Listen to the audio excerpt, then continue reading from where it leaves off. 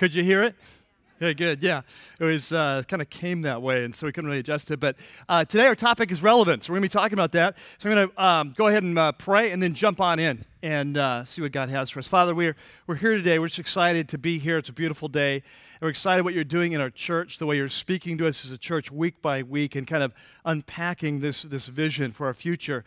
And so we come today, Lord, because it's all about the encounter, that we come to meet with you. We come to meet you in worship. We come to meet you in your word and to hear you speak. And so we pray today that you'd speak loud, you'd speak clearly. Pray you'd be with me, give me freedom as I teach, that I could just speak the way that you would want me to. And together, by the time we're done, that we would all have heard from you today. And we pray this in your name. Amen. Well, our story starts today. It's the fall of the year. September, October, that area. The harvest is come and gone. The winter will soon be here in a couple months. And he's been in the northern province of the country. He's been staying away from the south because in the south there's a price on his head. And yet the time has come where he needs to go south to the capital. And so he gathers up his men. He travels south. And when they get to Jerusalem, it's during the 7-day feast, the harvest feast that they have every year. And so he doesn't go public right away. He lies low, just kind of listens for what's happening in the nation. And sure enough, he's the talk of the town. Everyone wants to know, will he show up? Will he come? Will he speak? And some are for him and some are against him. And the crowd is split, but no one's really speaking up publicly because they all know that the leaders are planning to take him out. The leaders have made the decision, he's too dangerous, we need to kill him. And so everyone's kind of lying low so they don't get caught in the political crossfire. And so about three or 4 days into the 7-day feast, halfway point, he decides the time has come out from out under the radar and to go public. And so he heads to the huge, massive temple court area that had been built by Herod the Great, one of the wonders of the ancient world, and he begins to teach. And the word's out that Jesus is back. And the rumor mill begins to churn, and pretty soon the crowds are coming, and everyone wants to hear him. People are a little confused, though, because everyone knows the leaders want to take him out, and yet here he is now, day after day, he's teaching, and they're not taking him out. I mean, the crowd begins to wonder, could they have changed their mind? Maybe he really is the Messiah. Maybe he's the one we're to be looking for. After all, he's done all these miracles. And the word gets back to the leaders that his movement is growing. The crowds are moving towards him. And so they decide the risk of arresting him and starting a riot is less than the risk of just kind of getting him off the scene and letting his movement grow. And so they call in the big, tough temple guards. These were the trained policemen, the trained law enforcement officers of the day for the temple court area. That they were used to quelling the kind of crazy crowds and riots, big tough guys, experienced guys, kind of the SWAT guys of the day. And so they send them out. They give them the orders. We want you to go and arrest this man. Now, that shouldn't be tough. I mean, he's unarmed. He's got a few followers, all unarmed. It's obvious where he is. Just follow the crowd. It's going to lead there. He's out in the middle. And so this is not a tough job. And yet as the leaders are waiting, and they're waiting, and they're waiting back to the temple, they're waiting, and they're not coming. And finally they come back, and they come back empty-handed. Today we're continuing this series that we've been in for the last 3 weeks. And for those of you who are brand new, it's a series just called The Movement at Rocky Peak. It's a series about our vision, our values, our strategies that we believe God's giving us to lead us into our future. And if you've been here the last couple of weeks, you kind of know the drill. Every week we start by a quick review of our vision statement, kind of as a way of getting at the vision. It's there in your note sheet if you want to take a look at it. That our vision as a church is we want to unleash a movement of passionate Christ followers who are doing 4 things. We're pursuing God, so he's our number one love, our top priority. We want to please him at all costs. We're loving people in radical ways, like God has loved us. We're serving sacrificially. We believe that God has gifted each one of us uniquely with life experiences, spiritual gifts, and so on to make a difference in this world. And then finally, he's called us to share Christ, that when we become a follower of Jesus, we become a part of his movement. And it's our job to help expand the movement and to share the message of Jesus with those who've never heard. And then the following 2 weeks, what we came back is we began to talk about our core values. In this series, we're going to be unpacking 7 of our core values. And so 2 weeks ago, we looked at the first one there that's on your note sheet, the Word, embracing the truth. And we saw that Jesus was a man of his word, of the word. And so if we want to be part of his movement, that as a church, we have to be knee-deep in the word, that the word is the path to life. It's the source of truth. It's the key to our growth. And then last week we talked about authenticity. Remember that? That God calls us to a relationship that's real, that's honest, that's genuine. It's not fake, it's not phony, it's not superficial. And then he calls us to learn how to be honest with himself and with ourselves and with God and with one another. And he calls us in this deeper relationship. In fact, the very first step to spiritual growth is to learn to be radically honest with ourselves. Remember that from last week. Well, so today we come to our third core value, and it's the core value of relevance, reaching the culture. Now, of course, this flows from our vision statement. We saw that to be a passionate Christ follower, that means we're going to be doing four things. We're going to be pursuing God, we're going to be loving people, we're going to be serving sacrificially, and we're going to be sharing Christ. And so you remember the last thing that Jesus said before he left planet Earth, he turns to the leaders of his movement. He says, here's your job. I want you to go into all the world and take the message about me to everyone. And I want you to recruit new followers. I want you to baptize them once they decide to follow, as they step over the line. And then I want you to teach them to obey everything that we've done. And so we believe here as a church that we believe that the message of Jesus is the most important message that the world has ever received. Right? And then it's our job to take it to the world, but that we believe that God's called us to take it in a way the culture can relate to, that this message of Jesus, that every culture at every time, every generation has to translate it so that it can relate to their culture, so they can hear it and understand it. Now, this value, as in all the 7 values, flows from Jesus himself. As if you study his life and teaching, honestly, he was a master of relevance. Amazing message, but also amazing messenger. Like he knew how to take the message and to share it in the language of the people in a way people could get it. They could latch on and they could get it. And so you see that in the opening story we started out today. Jesus is in the north of the country. It's about halfway through his ministry career. And he's doing his teaching up in the north by the Sea of Galilee. And he's staying away from the south, the capital, because every time he goes there, his life's in danger. And yet he knows he needs to get some more exposure there. So during the 7-day Feast of Tabernacles, which is a harvest feast, it happens in September, October every year, he travels south with his men. When he first gets there, he lies low, under the radar. He doesn't want people to know he's there.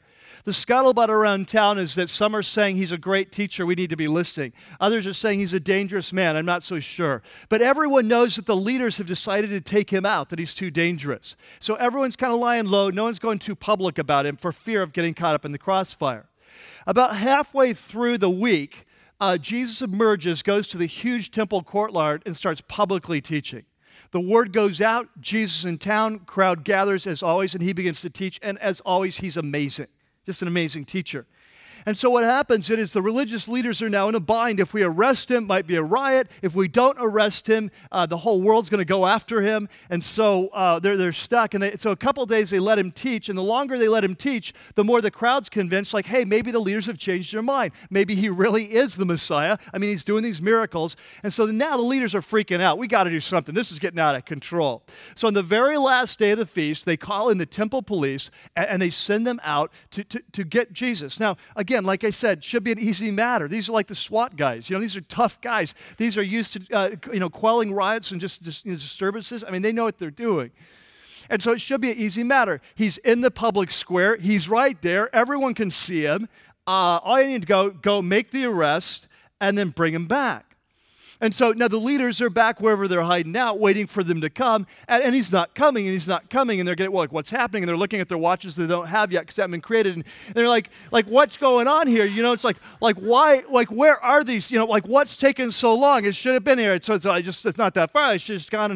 And so and all of a sudden the guys show up again, and here comes the temple guard, and they come back, and they're just empty-handed, and the leaders are like, what's up? What happened? And they're like, let's see what they said. Chapter 7 of John. John chapter 7. John chapter 7, and we're going to look at a couple verses, verse 32 to start with. John in your New Testament, so Matthew, Mark, Luke, John, Acts. If you get to Romans, put it in reverse. Acts, John chapter 7. So we're just going to read a couple verses. I want you to see this for yourself. So remarkable. Chapter 7 and verse 32. The Pharisees, they're some of the spiritual leaders of the nation. The Pharisees heard the crowd whispering such things about him. So the crowd was starting to whisper like maybe he is the Messiah after he's doing these miracles. And so they're like, man, we got to stop this. So the chief priests, so this would be the lead priests of the nation, and the Pharisees, they sent these temple guards to arrest him. Now skip down to verse 45. And so when the temple guards went back to the chief priests and the Pharisees, his leaders, they asked him, why didn't you bring him in? And this is great. No one ever really spoke the way this man does. This is like sending a SWAT team after a single mom. And they come back, she's amazing. Have you heard this woman teach before? And you got to picture this. They call the guards in, they send them out. This big group of guards, they go, and they get there. And you just kind of picture this. Hey, before we arrest him, let's just listen. I mean, he's really famous. This might be the best chance we get. You mind if we listen a minute? No, let's go ahead. Yeah, good idea. Good idea. We'll listen. We'll see.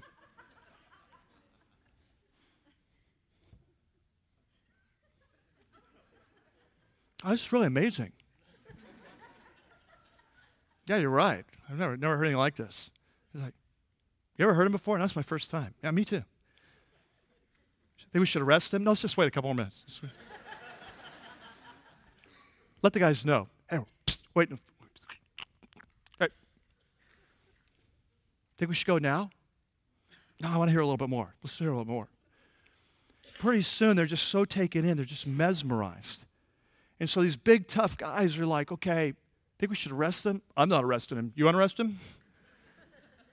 No, you should do it. You did it last time. No, it's your turn. Come on. You're going to need to arrest him. Like, I'm not sure. Maybe he is the Messiah. I don't want to arrest the Messiah. You want to arrest the Messiah? That's going to look so bad on your resume, man. This is going to be like... And so pretty soon they're like, well, I'm not doing it. Well, pass the word. Let's go back. And so they come back, and it's like, where is he? No one's ever spoken like this man has spoken. Really? That's the best you can do? You see? But this was so typical of Jesus. People were mesmerized by his teaching, weren't they? I mean, they'd come from all over. They'd come from miles and miles around. They'd hang out with him all day long listening to him teach. Sometimes they would stay day after day until they would run out of food, risking their own lives. That's why Jesus fed the 5,000. That's why he fed the 4,000. If you remember the story, it's because they're in the middle of nowhere. They don't have any food, and Jesus is concerned they're going to die if they go back without having any food. They've run out of food. That's why he fed those. And so Jesus had this amazing teaching ability. And the thing is that part of it was just his message, right? I mean, he just has an amazing message of who God was, who they were, this new relationship God's calling him into. God knows the hairs on your head. He's got an amazing plan for your life. So part of it was the message, but a large part of it was the way he presented the message. You see, Jesus was so different than the pastors of the day that they were used to. And these were all church people. They go to synagogue every week, but he was so different than the pastors of their day. He didn't look like them. He didn't teach like them. He didn't follow their traditions. He was just totally different. And he had an amazing way. He was kind of a master of relevance. He had an amazing way of taking the truth of God and put it in the language of the people. And so he would tell stories. Think with me about this. He would talk to fishermen. He'd say, hey, why don't you follow me and I'll make you fishers of men. Oh, I get that, you know. He wouldn't use the big theological terms and all of that. He just boil it down. He would talk in a culture that was totally agricultural. He would say, hey, once upon a time, there was a man, and he went out to sow his field with seeds. And everyone's like, oh, yeah, we've seen that a million times. What's the point? You know? He says, once upon a time, there was a man, and he he had 100 sheep and he lost one. Oh, we know what he does. He goes after them, right? Yeah. So how does that apply to us? There was a woman and she had 10 coins and she lost them, part of her dowry. There was a rancher and he separated the sheep from the goats. There was a father that had a rebellious son. Are we relating now? And he left, and then he comes back, and then he would tell this. He got these amazing illustrations like cut off your hand, very memorable, sort of thing. Pluck out your eye. Camels going through eyes of needles. He would talk to an old man and say, "The problem with you need to be born again." Like, really? What are you talking about? I don't get it. He would talk about living water and the bread of life and the light of the world. You see what I'm saying? Like, Jesus was not complicated. He was colloquial. He was contemporary. He took the message of God. He put it in the language of the people, and people loved him for it. It's like we get it, you see? And so here at Rocky Peak, we believe the message of Jesus is the most important message in all the world, but in every generation, we have to communicate it in the language of the culture and the way that people can get it, that we can relate to it, we understand. Now, one of the men in the New Testament who really got this principle extremely well was the Apostle Paul. And of course, Apostle Paul, one of the great Christ followers, we studied him in The Way, our last series. And Paul talks about this philosophy of ministry in 1 Corinthians. And he says, here's what I do. And Paul understood kind of a very important principle of life, is that if you want to influence someone, the more that you're like them, the greater your chance of influencing them. Right? You know this, right? Like if you're trying to convince someone or persuade someone, the more that they see that you and them have a lot in common, the easier it is to persuade them. And the Apostle Paul understood this, that if people could relate to him, then they would be more open to his Jesus than if they couldn't relate. And so the Apostle Paul shares his philosophy of ministry, that he would actually alter his approach in sharing Jesus based on the people he was sharing with. So, for example, when he was with very conservative Jewish people, he would kind of present himself one way. When he was with more liberal, wilder Gentile people, he'd present himself a different way. When he was talking to mature Christ followers, he'd talk one way. Talking to immature Christ followers, what he calls weaker brothers, he would give up some of his freedoms, give up some of his rights in order to identify with them. We talked about this in the last series. And so basically, Paul would never compromise the core message of Jesus, right? But he would alter the way he presented it based on his audience, because he understood, if I can relate to you, then I can listen to you and hear from you better. And so he lays this out for us there on your note sheet. In 1 Corinthians chapter 9, this is philosophy. And he says, to the Jews, I became like a Jew to win the Jews. Catch that. I altered my approach. To those not having the law, which would be like the Gentiles, I became like one not having the law, so as to win those not having the law. And to the weak, and by weak he means spiritually immature. Remember, we learned in Romans, he would give up some of his rights or privileges, in order to relate to those people. To the weak, I became weak to win the weak. Now here's the bottom line. I have become all things to all men, so that by all possible means I might save some. So Paul says that he would adjust his style. So basically, if you want to reach people for Jesus, you need to say, what kind of people are you called to reach? What kind of people do you feel like called to reach? And then you need to relate to them in a way that they can hear it and understand it like Jesus did. I think that's the idea. Now, here at Rocky Peak, what we really feel God is calling us to do is to reach what I would call contemporary, casual, unchurched Southern Californians, which kind of describes most people, right, in this area. Like, in other words, that this is who we feel God's calling us to reach, that he's called us to be a church in Southern California. There's traditional churches out there that do things very traditionally, and there's a lot of them, But we feel like God's calling us to be a church that reaches unchurched people, Southern Californians, casual, contemporary. That's who they are. Now, what I want to do today is I want to talk about this and get real practical. Like, what does it look like to be relevant in our culture today because it takes in everything. It takes in every part of a church, from your website to your buildings to your music to your teaching. I mean, it takes in everything because everything creates an ambiance, right? And so, but today what I want to do is I want to focus in on 3 specific examples of what it would look like in our context here, just to kind of help you understand kind of where we're headed, where we've been. And of course, there's many more examples I could give, but I think these are 3 of the most important ones, all right? So let's turn the page there, or there on your note sheet, you've got a section called Relevance, 3 specific examples. And the first one I want to use is our weekend teaching. Like, why do we do what we do here? Why are we the kind of church we are? And so the first question is, why do we approach our weekend teaching the way we do it? Now, you've probably figured this out. If you've been here longer than 3 weeks, you've probably figured this out, that we are not what's often called in church circles a seeker-sensitive church. And like in church circles, a seeker-sensitive church is one whose weekend services, their primary target is non-believers, people who've never been to church or, not church, they're not Christ followers. In a church like that, and there's nothing wrong with being a church like that, by the way, it's just different callings for different churches. But in a church like that, the whole service is designed for people who've never been to church. And so for example, usually when it comes time to your teaching, you do Bible light. You don't teach through the Bible. You don't kind of dig into the Word very much because the theory is people don't know the Bible at all. And they're not really interested or whatever. And when it comes time to worship, typically you won't do very many worship songs because the theory is non-believers aren't ready to worship, and so you do more performance type numbers.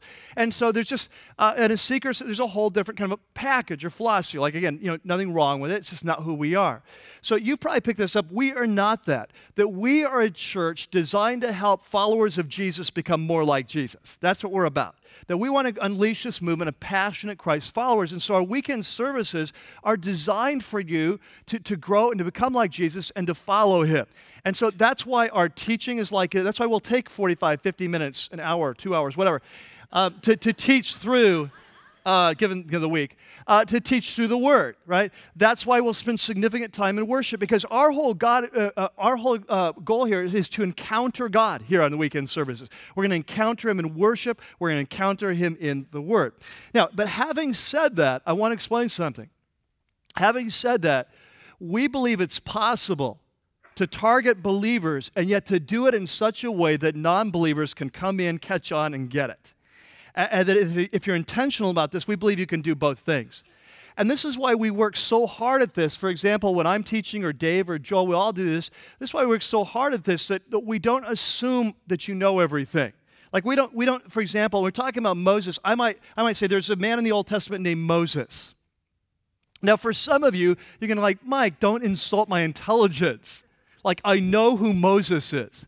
But you have to understand, I'm not really talking to you at that moment. I know that most of you know who Moses is. I'm talking to those people who've never been in church before, never had a Bible. Only thing they know about Moses is what? Prince of Egypt. It's like, that's it. That's all that they know. And so that's why we do those sorts of things. Because in everything we do, we want to say to the outsider, you're welcome here. You're one of us. We don't want to separate. So, for example, this is why I'll often say, hey, turn your Bibles to the right or the left. I'm not trying to baby you. I'm talking to the people that have never had a Bible in their life and they don't have a clue, and we're trying to help them out, you see. This is why I don't use big words when I teach.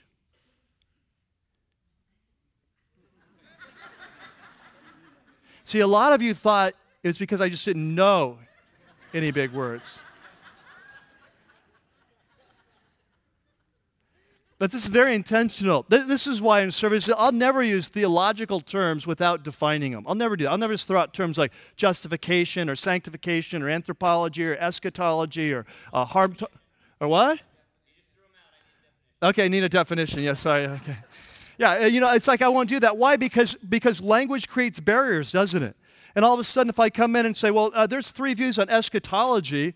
For anyone who's never been sure, a lot of you, like, even for you, are like going, whoa, my eyes just roll back. But anyway, it's like, wow, all of a sudden you've sent a message, you don't belong here. We're the in crowd, you're the outsider, right?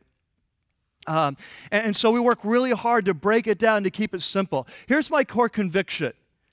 is it a core conviction that I have is that most people in Southern California, when they think of church, they think out of date, out of touch, irrelevant, weird, not practical. These are the kinds of images that come to mind. And so if we're going to reach these kind of people, we need to break through that. And one of the ways we break through is we just speak the language of the day like Jesus did. We take the truth of God, we put it in the language of people. Now here's the thing, and I honestly believe this. I believe this is the best way for a church to grow, not only for the new people, but for all of us. And I'll tell you why. The reality is a lot of us have been in church for many, many, many years, and we know all the terminology and all the cliches. But if you pressed us, we could not tell you what they mean.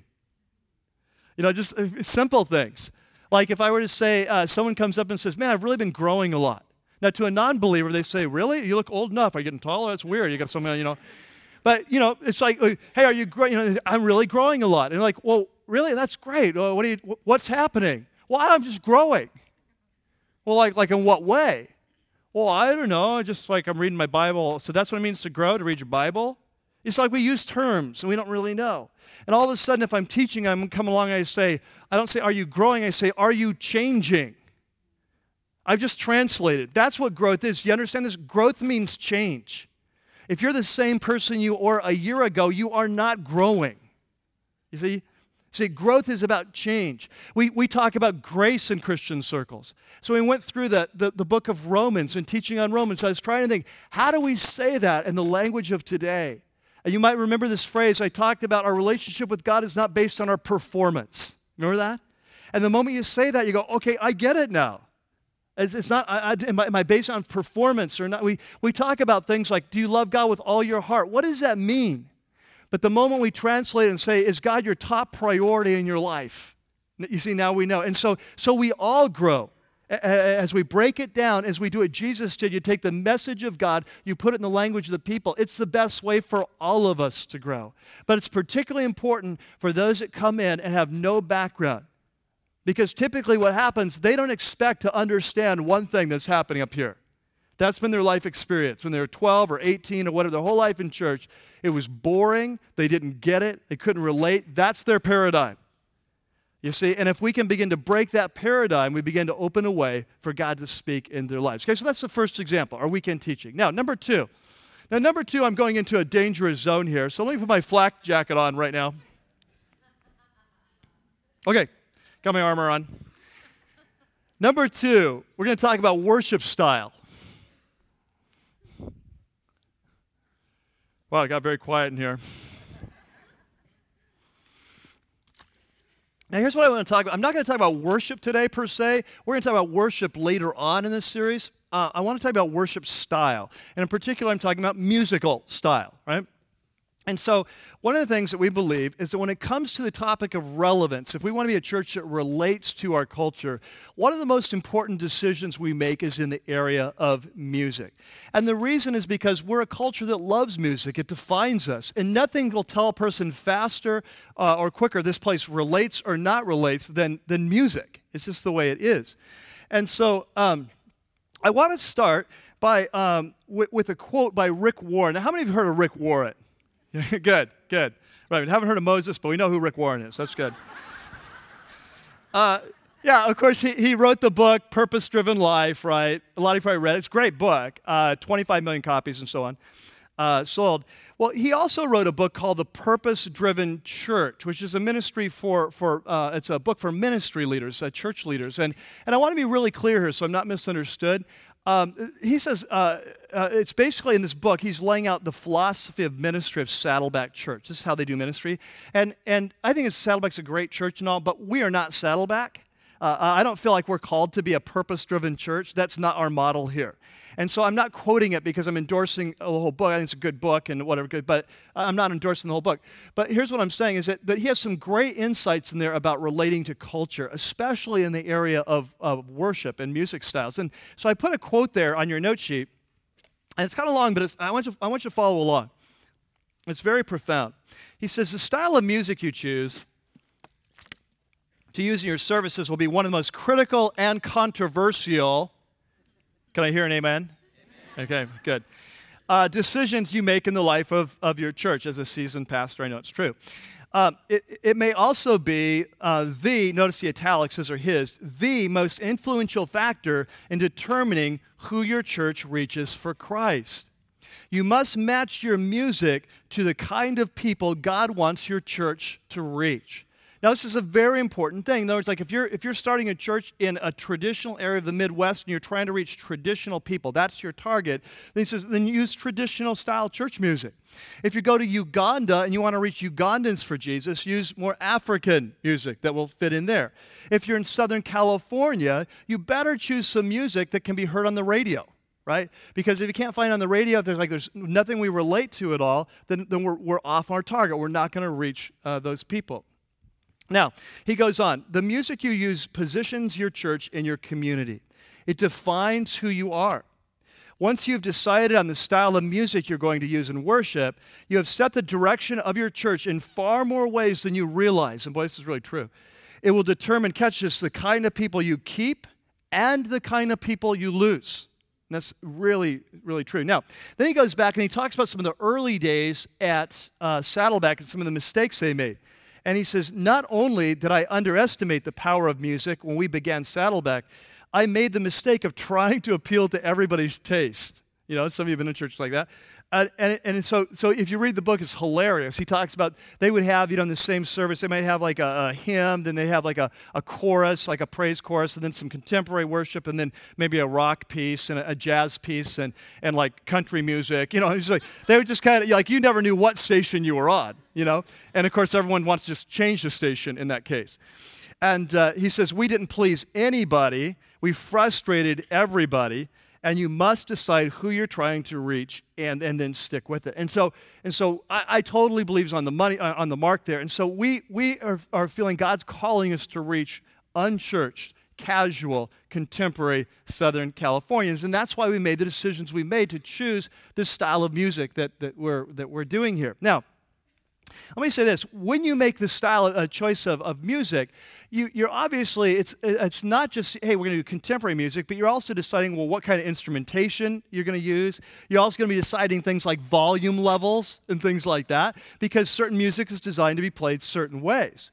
You remember back in the old days when, you get like elevator music playing the Beatles, but it's like the elevator Beatle music. And it's like, I'm sure the people playing it in the elevators thought it was very hip. But if you like the Beatles, it's like, what is this? Right? It's not just the style. It's like, well, how is it meant to be played? Instrumentation, sound levels, and so on. Now, so I know this whole issue of sound levels is a controversial one. And I know this because you let me know this. You're very generous with sharing your heart and your thoughts. And the reality is, we have a lot of people here in Rocky Peak that, man, crank it up, get it louder. Like, I can't hear it, And then we have a lot of people like, turn the thing down, it's hurting my ears or whatever. And so we're all over the board. We've got people on both sides of this issue. But in reality, I think if you stop and you look at our culture, I think you just have to kind of admit that our culture in general likes music on the louder side than the softer side. And this is why, like, if you go to Dodger Stadium between innings, they're going to be blaring loud music, right? And so if you go to the Chargers, go Chargers, and they play that horrible song from the '80s, San Diego Superchargers. It's really sad, but they play it really loud, and the stadium's rocking. This is why you turn on the national Democratic or Republican conventions this year. You got loud music. You go to concerts. You go to movie theater. It doesn't matter the venue in our culture. You're going to find loud music. And the reason is this is the way the culture has been raised now, and it's the way that we've come to expect it, and it's the way we enjoy it. And I think one of the primary reasons is that it brings energy to a room, and that's why we've come to expect it. Now, having said that, I want to be clear on something, is that we want to be responsible here, and we don't want to play music at a level that's going to like hurt our ears or something. Sometimes people will come up to me and say, well, Mike, it's going to hurt our ears. And it's like, I promise you we're not playing it that loud. that we are very careful and monitor the decibel level of the. In fact, for those of you who care, some of you won't care, but for those of you who care, we run our sound here at about 90 dB, 90 decibels. We have dB meters back there, and professionals who know how to handle that sort of thing, and that's kind of in the mid-range of kind of contemporary churches. I usually run it kind of 85, 95, something like that. But just to give you some context, this will be some fun. Let me give you some context where 90 dB falls in the world of sound. Let me start with toilets flushing. Yeah. Well, it's just kind of trying to relate. You know, it's like we've all been there, right? We've all been there. So like a flushing toilet's going to run about 70 dB, okay? You stand next to your washing machine at home, you're going to be about 80 dB. You listen to a French horn, it's going to be somewhere in the 90 to 105 dB. You go to a classical concert, and it's going to be about 100 dB. It's kind of spikes above that, but kind of normal, it's going to be about 100 dB. You pull out your power saw or your chainsaw, 110 dB. You go to a rock concert, 110 to 120 dB. It's going to spike higher, but that's the normal, 110 to 120. And the pain threshold, well, actually, you'll feel pain in your ears. If your ears are kind of your normal, healthy ears, 120 to 130. Okay, so that gives you some context. The way OSHA puts it, I can't believe I'm quoting OSHA. But OSHA says 90 dB, where we're running, you can run 8 hours. 8 hours a day, you're fine, your ears are fine. Okay, so that gives you some context. But having said all of that, I realize that for some of you, that this may still be like, I just don't like it. I don't like the worship style. I don't like it's too loud or whatever. And the thing I would challenge is could it be that this might be one of those areas where God might ask you to kind of give up your personal preference in order to reach more people for Christ? Like Paul said, to the Jew, be a Jew, to the Gentiles, a Gentile. You know, JD and I were talking about this one time, one of our 4,000 times, and he was telling me a great story. You know, before JD was here at Rocky Peak, he was at a church in Texas, and it was a church in transition, a very traditional church. It was becoming more and more contemporary, and they'd asked him to come be the new worship pastor to kind of help them through that transition. And so he's trying to decide whether to go. And so he's looking over the list of elders. And they had, you know, the elders in the church in their pictures. And there was one particular elder that stood out to him. He just kind of wondered, oh, if I go, how will this go? You know, he was a guy who was in his mid-70s. He's very traditional looking. He was one of the charter members of the church. The church is 50 years old. So he'd been almost 50 years old. So he'd been there for almost 50 years. And just, you know, and so Jay just wondered, man, if I go, like what? Because you know how this can be controversial stuff, right? And so he's just wondering. So he felt God called him to go, and so he went, and he was just so pleasantly surprised because this guy turned out to be one of his biggest supporters. And what he would say was, he said, I don't like the music.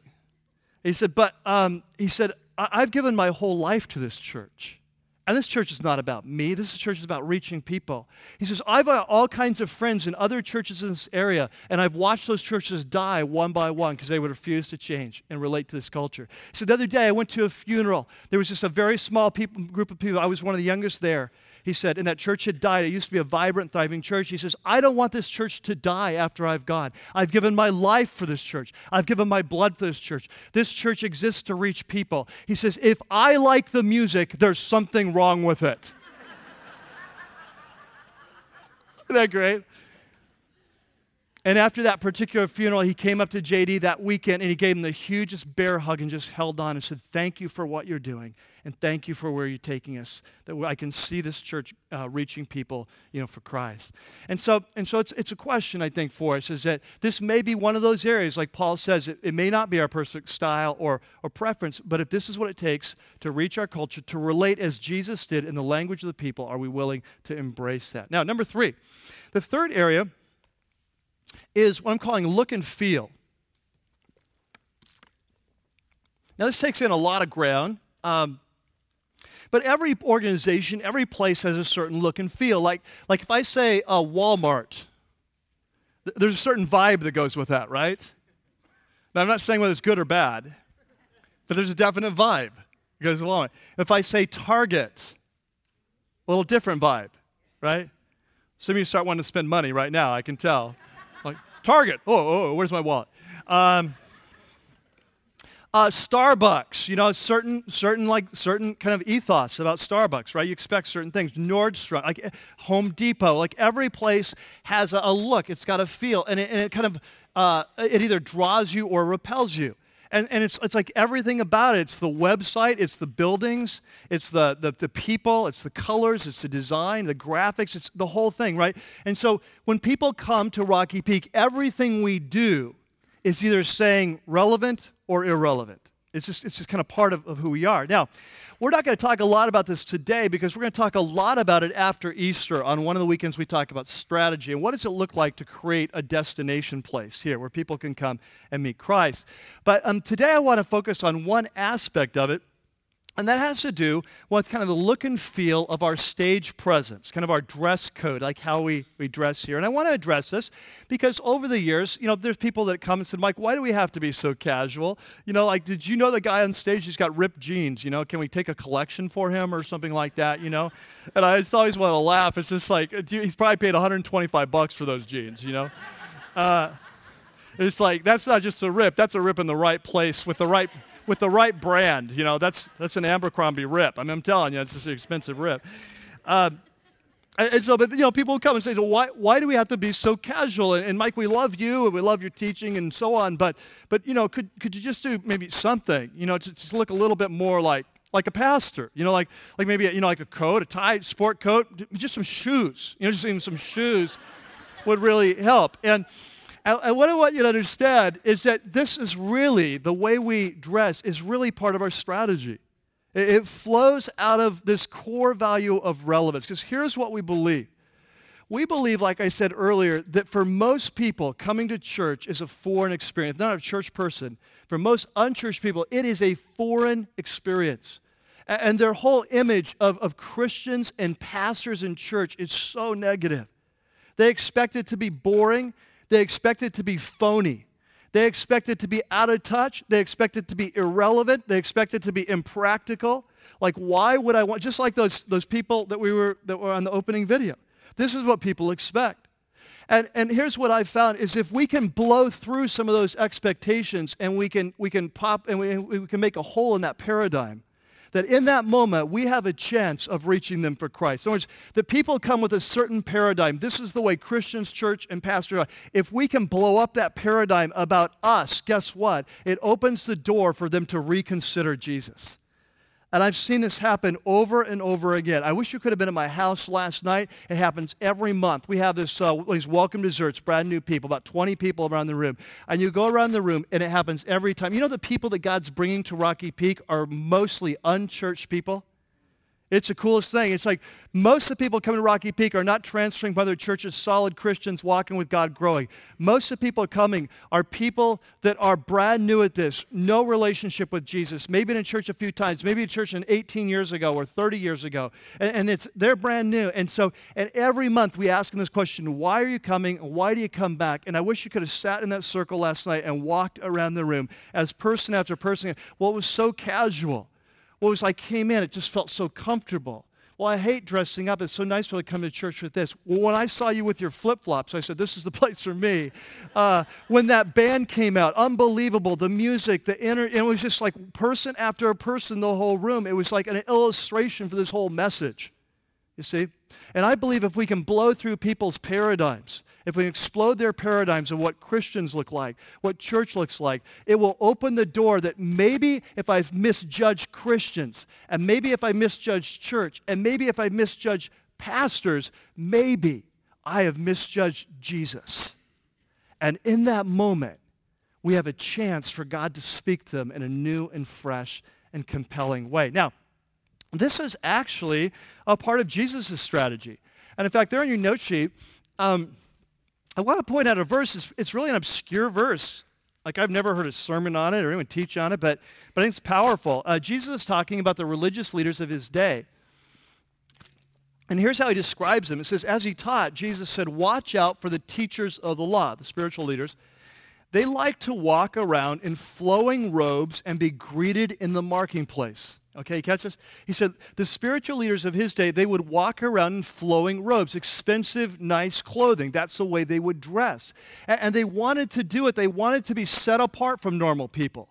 You see, they wanted to be identifiable. There's my pastor. Look at him. Look at how he's dressed.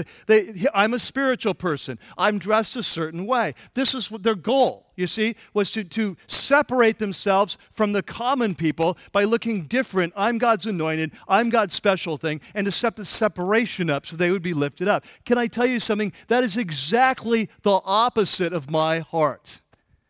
My heart is when someone comes down here, they look up at me and they say, he doesn't look like a pastor. He looks like me. That is my goal. Because otherwise what people do is they elevate pastors up here and say, yeah, you love Jesus, you run hard after Jesus, but you're a pastor. I'm a normal person. I'm not like you. And so that's great for you, but it's not like for me. I want to say, no. We are the same. You and me are the same. We are followers of Jesus. We're all called to run after him. I've been given certain gifts of leadership or teaching or whatever to lead this church. That's great. But you and I are the same. And I want everything about me to say that loud and clear, that we are on the same page. I'm not special. I'm not different. I don't wear super clothes. I don't walk in flowing robes. I am just like you so that we can grow together. Does that make sense? Amen. Amen. Mm-hmm. Mm-hmm. Now,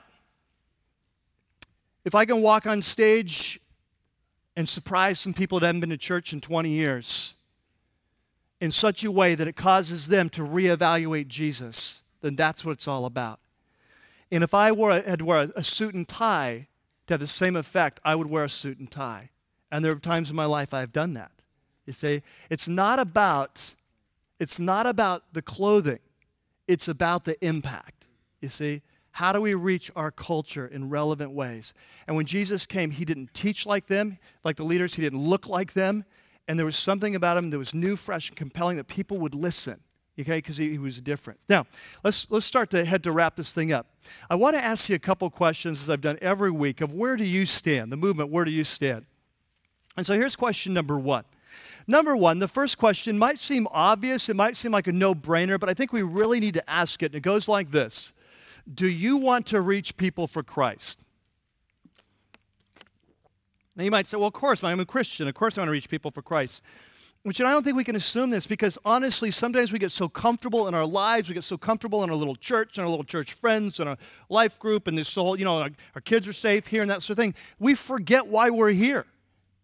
We're here to share Christ. That's why we're left on planet Earth, to make a difference and to draw people to Christ. That's one of the primary reasons we're here. And so it's a legitimate question to say, does your heart burn? Do you want people to come to know Christ? Is that happening in your life? Is that the desire of your life? Number two, here's the second question. This is the harder one. Are you willing to change?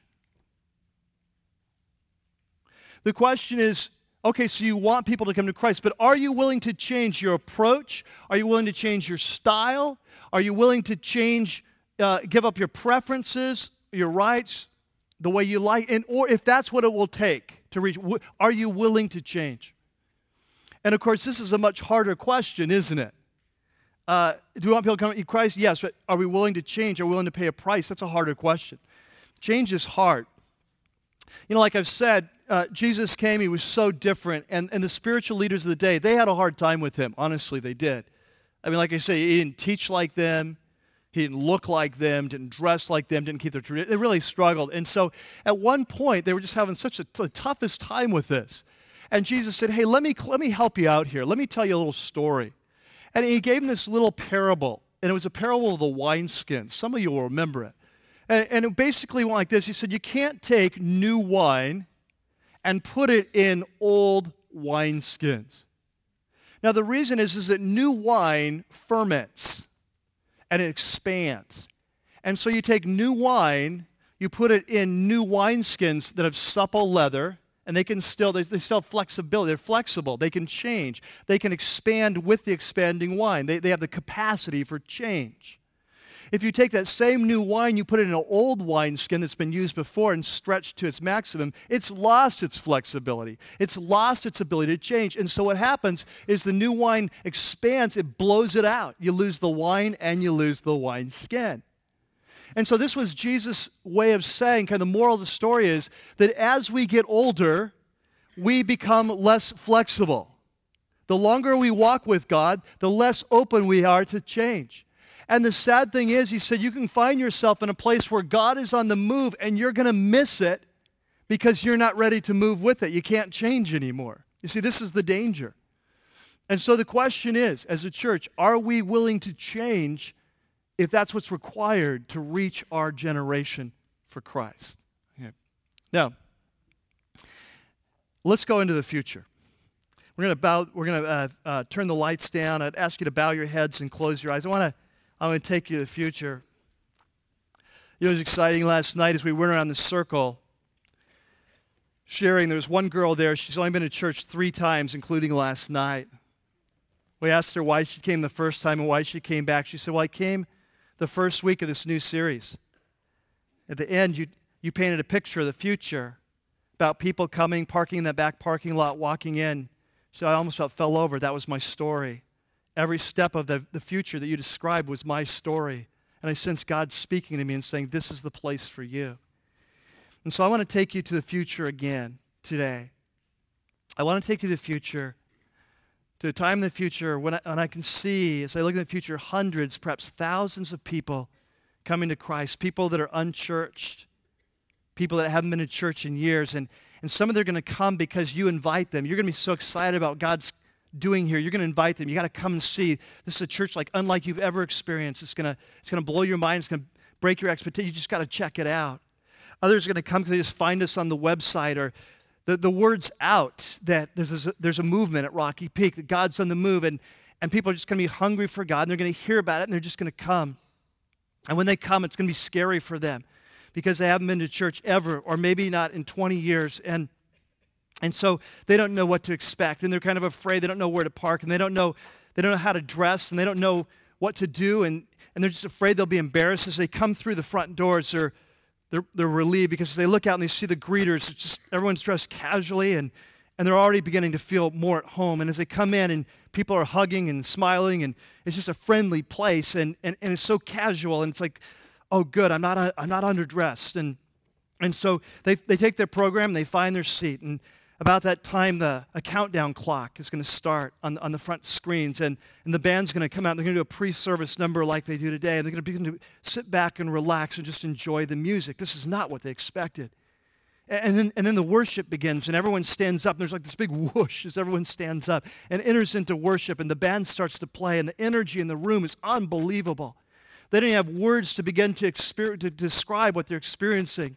By the second song, there's tears coming down their cheek. They can't even put it into words. What they're experiencing is the presence of God yet. They just don't have language. By the time the worship's done, everything they've thought about church has been challenged. And now it's time for the pastor to come up and speak. And so they're waiting for the guy in the suit and tie and the big black Bible.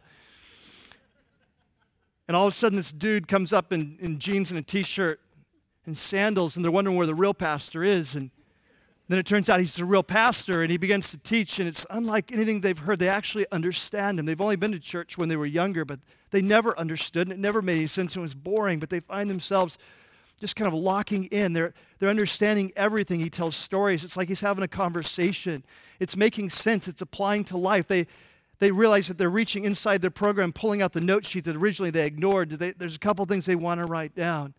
And in that moment, everything they've believed about church and everything they believed about Christians and everything they believed about pastors, it's like it's suddenly imploding. It's exploding from the inside out. And in that moment and in that space, the Holy Spirit is beginning to speak to them and say, if you've so misjudged my people and my church and my leaders, maybe you've misjudged me. And in that moment, their journey is going to begin. And it's just a matter of time before they cross the line. They're entering the pool of baptism. They're giving their life to Christ. And they've joined us in the movement.